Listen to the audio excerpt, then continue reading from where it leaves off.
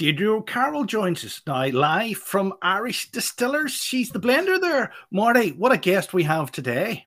It's an absolute pleasure for me to have Deirdre on here again because I met Deirdre when I was doing the Irish Whiskey Academy course. Um, I was just starting out doing stuff in whiskey and I'd sort of done stuff before. And I went down to Middleton.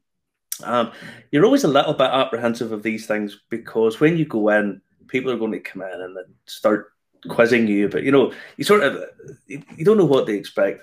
Um, in walked this young girl who was very intelligent, very easy to talk to, etc., etc. Normally, with whiskey, you're expecting some old guy whose grandfather was the cooper and so on and so forth. And it was just a total change from what I was expecting. And she came in and she was chatty and very knowledgeable, and it made the whole thing much, much better. And it's a pleasure to have her here today. Deirdre, thank you very much for joining us. Hi, Marty. What an introduction. It's good to see you again, a little bit different this time. And Justin, thanks for having me. I feel like I know you already from looking at all of the Instagram lives since October. Lovely stuff. Actually, we've just qualified for LinkedIn Live as well, so we'll be plaguing you on another platform. On another platform. Great. I look forward to it. This is a big event for Justin. He was telling me all about it. He always forgets I'm not that interested. To be honest, he gets very excited. I'm not that bothered. I'm much more excited in whiskey. Now, for anyone who doesn't know or hasn't read the news about whiskey news and so on, although we did put it on the show, Deirdre has got a promotion. She's now a blender down in Middleton, down for Irish Distillers. So, Deirdre, how did it come about? What's your background? Tell us your background. So I hold a degree in food science and technology from University College Cork. I also studied with the Institute of Brewing and Distilling and have a diploma in distillation. And I joined the Jameson Engineering Program in 2012. I got a great foundation about the whiskey making process here.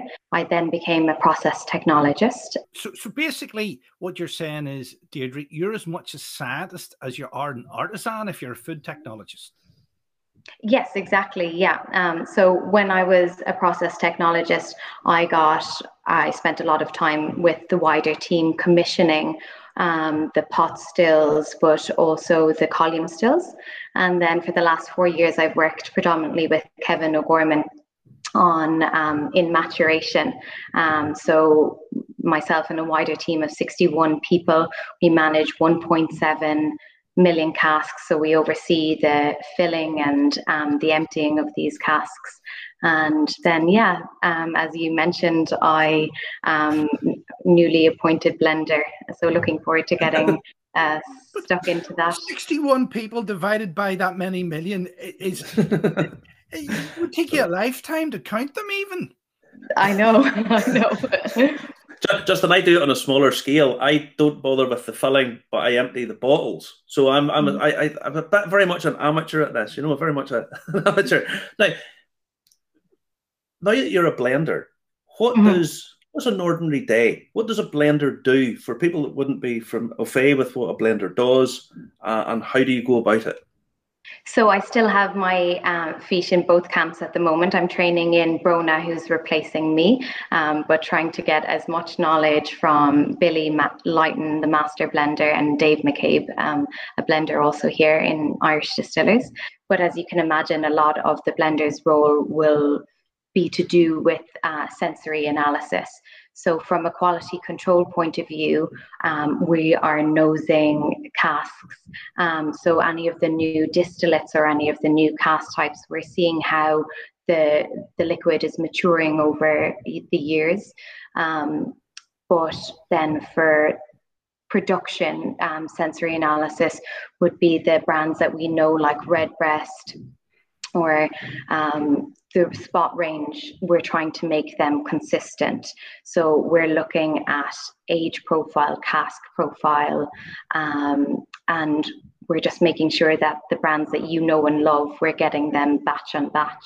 So a lot of it is to do with stock management. As you can see, we have 1.7 million casks, so your nose will be tired at the end of the day. So I assume there's a lot of Excel spreadsheet involved in the whole process as well. Yeah, just to try and manage all of that. Now, yeah, I'm going to take a whiskey here, right, and you talk me through a nosing from a blender's perspective, because it's different when you're doing a whiskey review as a sort of end user, but as a blender, it must be a different process. So I don't have Glencairn, I have a Capita glass, because I know you all use Capita glasses. Yes. I'm interested to see what you're going to pick. I'm going to pick Redbreast 12 cask strength. Lovely. Okay. So I will put in a little drop. And handily enough, we have some water. Okay. Water, yeah. I was about to say with cask strength, now, the addition of water. I have to just check to see what that says. 57.2%. Okay. So, so as a blender, I think that's probably a fairly standard measure. Maybe a little bit short. So, how do I do this now from a blender's perspective? From a blender's point of view, so what we'll do is we'll send a sample request to one of our trusty colleagues in the warehousing department, and they're going to come with the different components that will be brought into the likes of Redbreast 12. So that will be like a sherry cask, a first fill sherry cask with one of our distillates here, and then what we'll do is we'll nose them to make sure that they are consistent. And a sherry cask, typically we're going to be getting nutty notes, really rich sultana notes. So we're, from a blender's point of view, we're looking at all the different components. And then what we'll do is we'll make up a composite here. So the likes of Redbreast, we'll make up a composite of the different percentages of the different types of casks, and then we'll nose that. And often what I do is I do a really slow inhale, and because you're often met with notes at the start and then notes at the end. So for this, we're looking for that typical Christmas cake. So you're looking for nuttiness, looking for sultanas, raisins, and it's quite fruity from the pot still. As well. That nice little spice, for Christmas cakey type spice coming off it as well. Is it for anyone who doesn't know what a pot still is? Because we get plenty of viewers from all across in Canada and America and stuff, and lots of them don't actually. We keep plugging pot still, but we just have to keep reminding pot stills. The mash bill is malted and unmalted barley. When the unmalted barley gives it that little bit of spice, so it's a PGA product to Ireland. So, and it also gives this creaminess, this mouth coating texture to the whiskey. So once you taste it, it's almost this mouth puckering, lovely mouth coating texture to the whiskey as well. Yeah. So now you've got a cask strength in the glass. What do you do now as a blender? So as a blender with exactly that composite sample that I was talking about earlier, it would be cask strength. And what we find when nosing a whiskey, by adding water, you're bringing down the alcohol content. So did you say that was in its high 50s?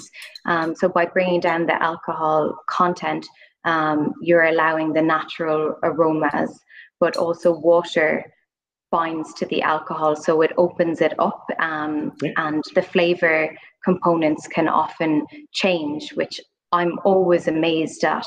Only the tiniest drop of water will completely open up and change the palate. So I think when you add the water to this particular one, I don't have it in front of me, I'm a bit jealous now, but it makes it a lot more fruity. And what would you take the ABV down to? For blending, we typically bring it down to, we cut it half and half. So you can just add the same amount of volume of water, but for new distillates coming from the plant, we would bring it down to 20%. So I'll put in a lot of water into this. What would be considered a lot of water? So I'll put in, say, 4 teaspoons, and that'll take it Yes, down. yeah, That would be but for tasting this, you'd be probably bringing it down to its high 40s. You yeah. know, but for blending purposes, we're bringing it a tiny bit lower to see if there's anything that we don't want. So once you start putting in the water, you're really looking for off notes rather than. Are you looking for off notes rather than the constituent parts of what would be going in the bottle? Is that what I'm getting? Correct. We're looking for anything, yeah, that undesirable. But also for the likes of Redbreast, we're trying to keep it consistent. So what might be desirable in another whiskey, we're trying to keep it very consistent with what Redbreast 12 is for the consumers. Yeah. So do you have a score sheet? Do you have tick, tick, tick? This is this. Is it predetermined, or what way does that work? Do you write down how many different flavors do you get from a nosing as a blender? So as I said, we're looking at it. We're looking at it in the composite, in the constituents. So all the different ingredients, we've separated them out in the different cask types, and we're nosing these casks singularly. So it depends on what. If we're looking at an ex-bourbon barrel, that will go into Redbreast, or if we're looking at a sherry, we're looking at them individually, and then at the end we're making sure you're comparing it to a Redbreast cask strength that you'd have as a sample. Mm-hmm. Now, I've done the nosing. I've no off notes because I'm actually just about to taste this. This is where I'm going with this. So. Now, do you feel a bit hard done by, Justin, that we don't have? He does this all the time to me. He gets sent the samples, and I don't get sent any. And I'm sitting here going, "What am I going to do? What am I going to do?" He does this every week, nearly. I'll just say I bought all of this. By the way, Justin, I didn't get sent any of this. Now I've done the nosing. Mm-hmm. Now do I taste? Now can we take a taste? Of course, yeah, we wouldn't deny you that.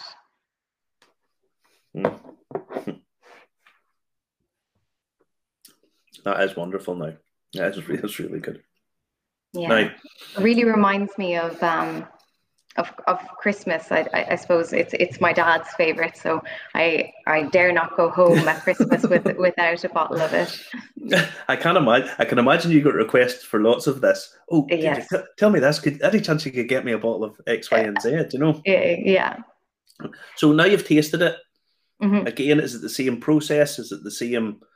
You're checking for off notes maybe more than what you're expecting. You know, what way does that work? Yeah, again, so you're checking for off notes. You're checking, and again, it's just coming back to the flavor components that you expect out of a Redbreast, 12-year-old. And as you can imagine, we're using natural products. We're using casks, that vary, from year to year, from different wood types. So you're making sure that the product is consistent, and then the correct percentages of those. But yeah, I think it's a combination of, you're looking for off notes, but you're also just trying to keep it consistent. So yeah, with the Redbreast that we know and love. Yeah.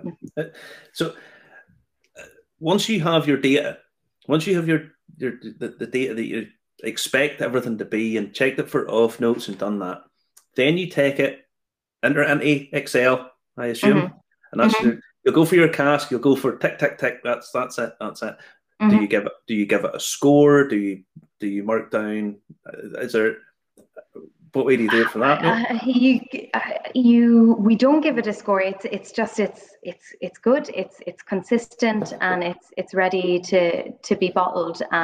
So then, when it comes in its recipe, let's say, to where it's being disgorged or dumped, as we call it, we have our own language. We bring it to the warehouse, and then it goes through. So as a blender, we'll pass it, but then it will go through into a big vat. And there again, we have a sensory panel on site. And what they'll do is they'll nose it again for off notes. So it's nosed twice when it's put into a vat and mixed all together.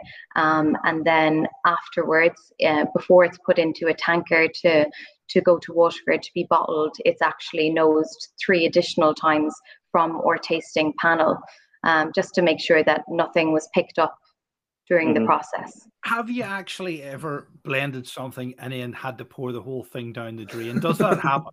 Find to happen? No, it hasn't happened yet, thankfully. I think with our noses and the noses that have gone before us, we have noted before it gets to that stage, thankfully, and you can often reject a cask prior to getting to that point, you know. I think one of our biggest things is because Irish whiskey, let's say if we have a 4-year-old whiskey or a component, and you have to make sure not to add that component to an age statement product like Redbreast, or because that's 12-year-old, it automatically becomes 3 years old. So you have to be very careful when you're, you know, you'd want to have your coffee that morning when you're doing blending. Just make sure. Now, Irish distillers have a vast range of products, okay, and getting bigger by the day. There's a new Method of Madness launched this morning. Now, what's your personal favorite? What's your what one would you? What do you reach for? Do I reach? That's a good. I knew you were going to ask me this question, and I'm sure you have asked me this question before when we met back in 2016. It genuinely depends on the occasion. For me, as I already mentioned, you know, a Redbreast 12 cask strength at Christmas. Although my dad has started to push for getting a Redbreast 27-year-old next Christmas. So his palate has changed. His taste has become more expensive, is what you mean? His taste has become more expensive, exactly. But I suppose St. Patrick's Day, I opened a Yellow Spot 12-year-old. I reached for that. I don't know whether it was because it was the first St. Patrick's Day that I can remember that was sunny, and it reminded me of the Malaga cask that we use in it. Maybe I thought I was in Malaga, but it really depends on the occasion. Like a Friday afternoon after a week's work, you know, I love a Jameson Black Barrel, or I might do a Jameson Black Barrel Sour. It really depends on the occasion. I tell people this as well. I mean, this Redbreast it's a nighttime whiskey. It's a sort of autumnal nighttime. You're sitting at home with the fire. Fire. That's kind of what this is for. I think Yellow Spot is the best of the Spot range. If I'm honest, I think it's the best by a margin. That's how I would consider it. So I'm glad to hear you saying that. But it's all subjective. Now, Deirdre I mentioned earlier on about the Whiskey Academy. I have my certificate here. Your certificate? My certificate, and actually the Academy blend. I don't have any certificate or any gift bottle because I know nothing about whiskey. I'm the person that Marty uses as a foil to teach people about whiskey here. You'll have to come down to us to the Academy, Justin. That would break the entire premise of the show then if I actually had been on a training course. Yeah. I keep trying to tell Justin certain things about the whole stuff, and it falls on deaf ears. Much the same as whenever he gets all excited about, we've got an extra 2 listeners in Zimbabwe this week. I don't care. Anyway, but I went down to the Academy, and it's a wonderful experience because you get to chat to a professional, someone who's actually in the trade, someone who's there in the business, and you get to really see behind the scenes and get to go to places that you just wouldn't get to on a generic tour, and get to someone like yourself who is a professional. Now, do you still teach at the Academy? Is that still going to be something you're doing? No, as I mentioned, that was something that I was supporting in my process technologist role. So it's Tommy Byrne now who is a tutor in the academy. But during the summer we actually did a virtual academy, myself and my team, which is great to have that opportunity. Yeah. Now, I mentioned that there was a new bottling of Method of Madness come out this morning. Mm-hmm. Now, for anyone who's not sure, Method of Madness is from the Micro Distillery down in Midleton. Mm-hmm. And it's the experimental ones. Now, this one's the French chestnut. This morning it was mulberry cask. Now, do you care to elaborate a bit on that? Oh yeah, I can't wait to elaborate on it. I must get off and try and get it after this podcast. I must get off and try and get a bottle. I was only nosing it last night. It's so interesting. I don't think I've ever tasted a whiskey like it. There's, to the nose, it's this really strong paprika, I've read this. Smoked paprika, which is really interesting, and it's just juxtapositions really nicely with the sweetness. But I don't know if you're familiar with the mulberry tree. They're quite small, so the casks are only 50 liters. Yeah. So they're teeny tiny. We're not used to working with something so small on a big scale. But yeah, I think there was a lot of trial and error with Finbar and Anna and the team who sourced them from Hungary. But it's a really, really interesting whiskey. You must try and get your hands on it. I don't know. Well, I've already got a bottle. Oh, did you? Yeah, managed to get they're one. not sold out by the time I try and get a bottle later. I think they probably are, but it's all right. Justin got a bottle as well. I managed to send to Justin to get him a bottle. Don't you be giving the game away, Marty? Don't you be giving the game away at all? There's my bottle there. It's a virtual one. No, I told Justin, get yourself a bottle of this because it's interesting, because this is an area of Irish whiskey that's totally different from Scotch, because in Scotland it has to be 100% oak, whereas over here we can experiment with different casks. So we have French chestnut with mulberry, acacia wood. Is there? I know you can't tell us, but is there other woods possibly being explored? Yes. That's okay. That's about as good as you can answer. That's about as good as I can answer if I want to keep my job. Yeah. Don't do what another distiller did. They had the bottle sitting on the shelf behind us in the picture. But luckily, they when they lifted it, when I pointed out what's that bottle, they turned it around and we couldn't see it. They turned it around. Okay, jeepers! I better have a look behind me, see if there's anything hiding. I don't think that would be your fault. But yes, we're constantly experimenting. Yeah, so we have a micro distillery here. Marty, you would have seen it when you were down last. And since then, our distiller Larissa has been very busy. It's a centre dedicated for learning. Obviously, all of our graduates would learn how to distill here, and Larissa then has been experimenting with distillates such as oats and rye.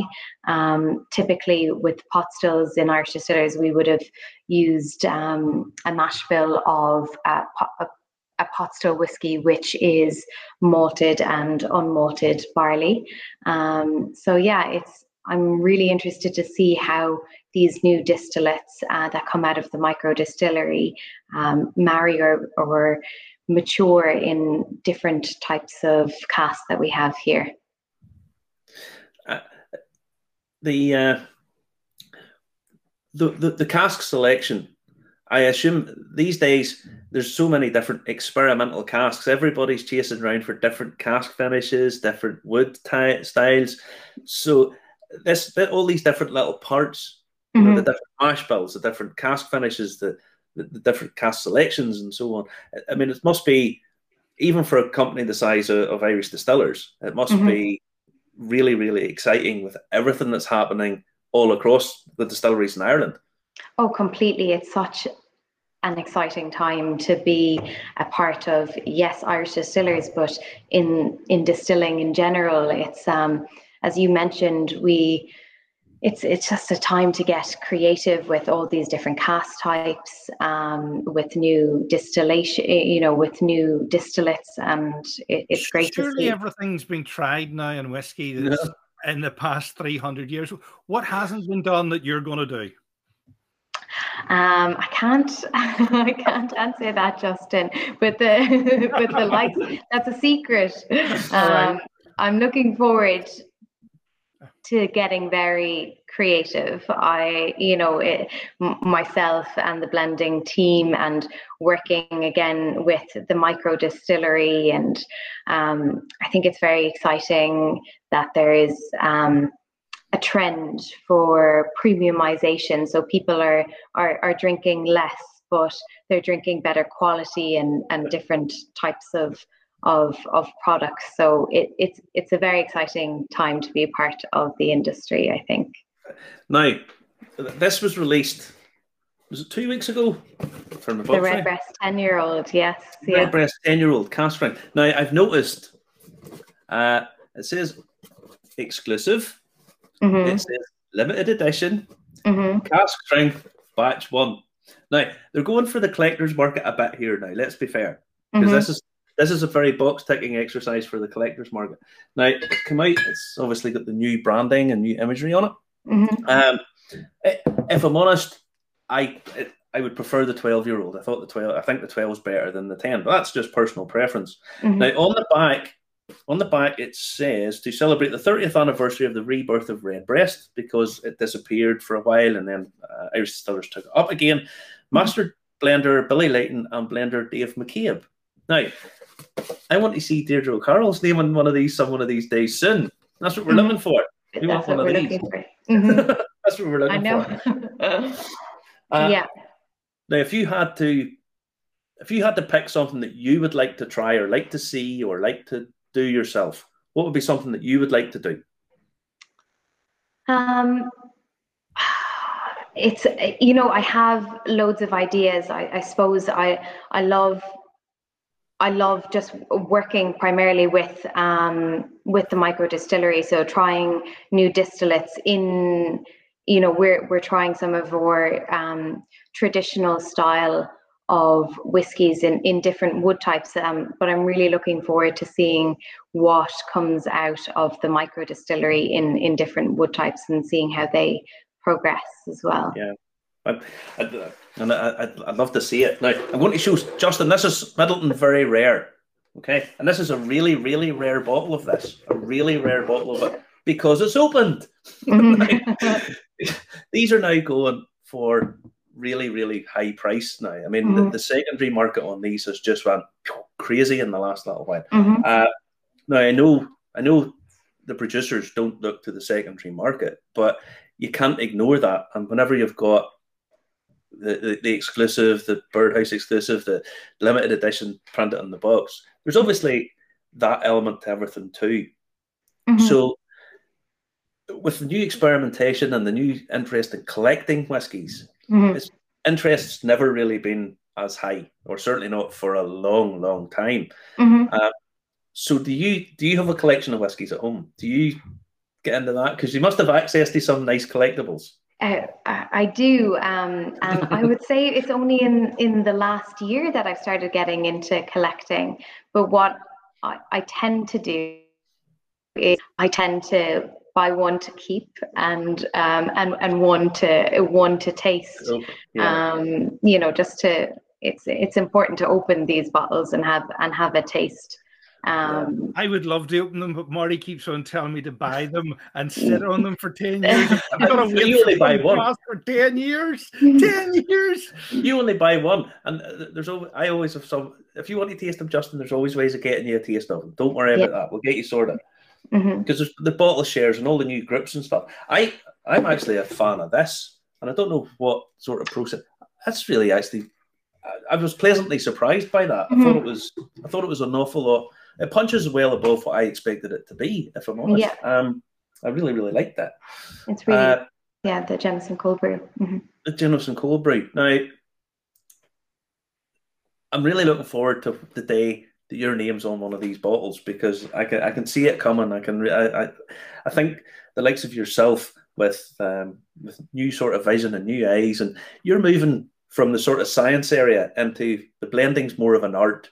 You know, we sort of see it as more of an art than science, and you're moving across into that with new ideas and new eyes, and I'm really looking forward to that, what coming in the future. But I will have to just bring up a point. When I was down at Middleton and we were doing the course, you get a little bus takes you up into the warehouses, and you're like this walking in, just these thousands of barrels of whiskey, and the smell, and you get to taste the port pipes and stuff. It's amazing. But on the way back, there was bunny rabbits running about. And Deirdre, oh look, bunny rabbits. She got very, very excited by this. Now, I told her that very near where I live, you have these. These are golden hares. And they're golden. When you see them in the sun, they shine, and they've got bright blue eyes. So I thought I would show her a picture. These are on Rathlin Island, which is just round the corner from me. It's obviously an island, so it's just round the corner and a bit of a boat ride. But these are. Pull it up on full screen there for us, Justin. All right, I'll pull the best picture. The blue eyes. Yeah, bright blue eyes. Look at that there. Yeah. So I did. Thank you for sharing with me. I did. You know, I do believe you, Marty, but I did think that they could have been photoshopped when I googled them. So I'm a scientist, I have to see everything with my own eyes to believe it. Yeah, that's especially because. Have you seen one, Justin? I actually have. I actually did the interview about 20 years ago about the March hares, and it really is a thing that they come out in March to fight, and that's why they're associated with the March and Easter and stuff like that. Although it's bunny rabbits have taken over. They're beautiful. They are beautiful. They're massive. They're absolutely massive things. They're massive. They'll have to come up next March, so that's the best time to see them. Yeah, you're always more than welcome, Deirdre. It's been an absolute pleasure talking to you. I wish you every success. Thank you. Well deserved. I think you're a fabulous girl. You're really, really knowledgeable, intelligent, clever in what you do. And I wish you every success. And hopefully we'll speak to you again soon. Hopefully. Thank you. It was a lovely way to spend a Thursday afternoon. All right. Thank you very much. Take care. Bye. Bye. Bye-bye.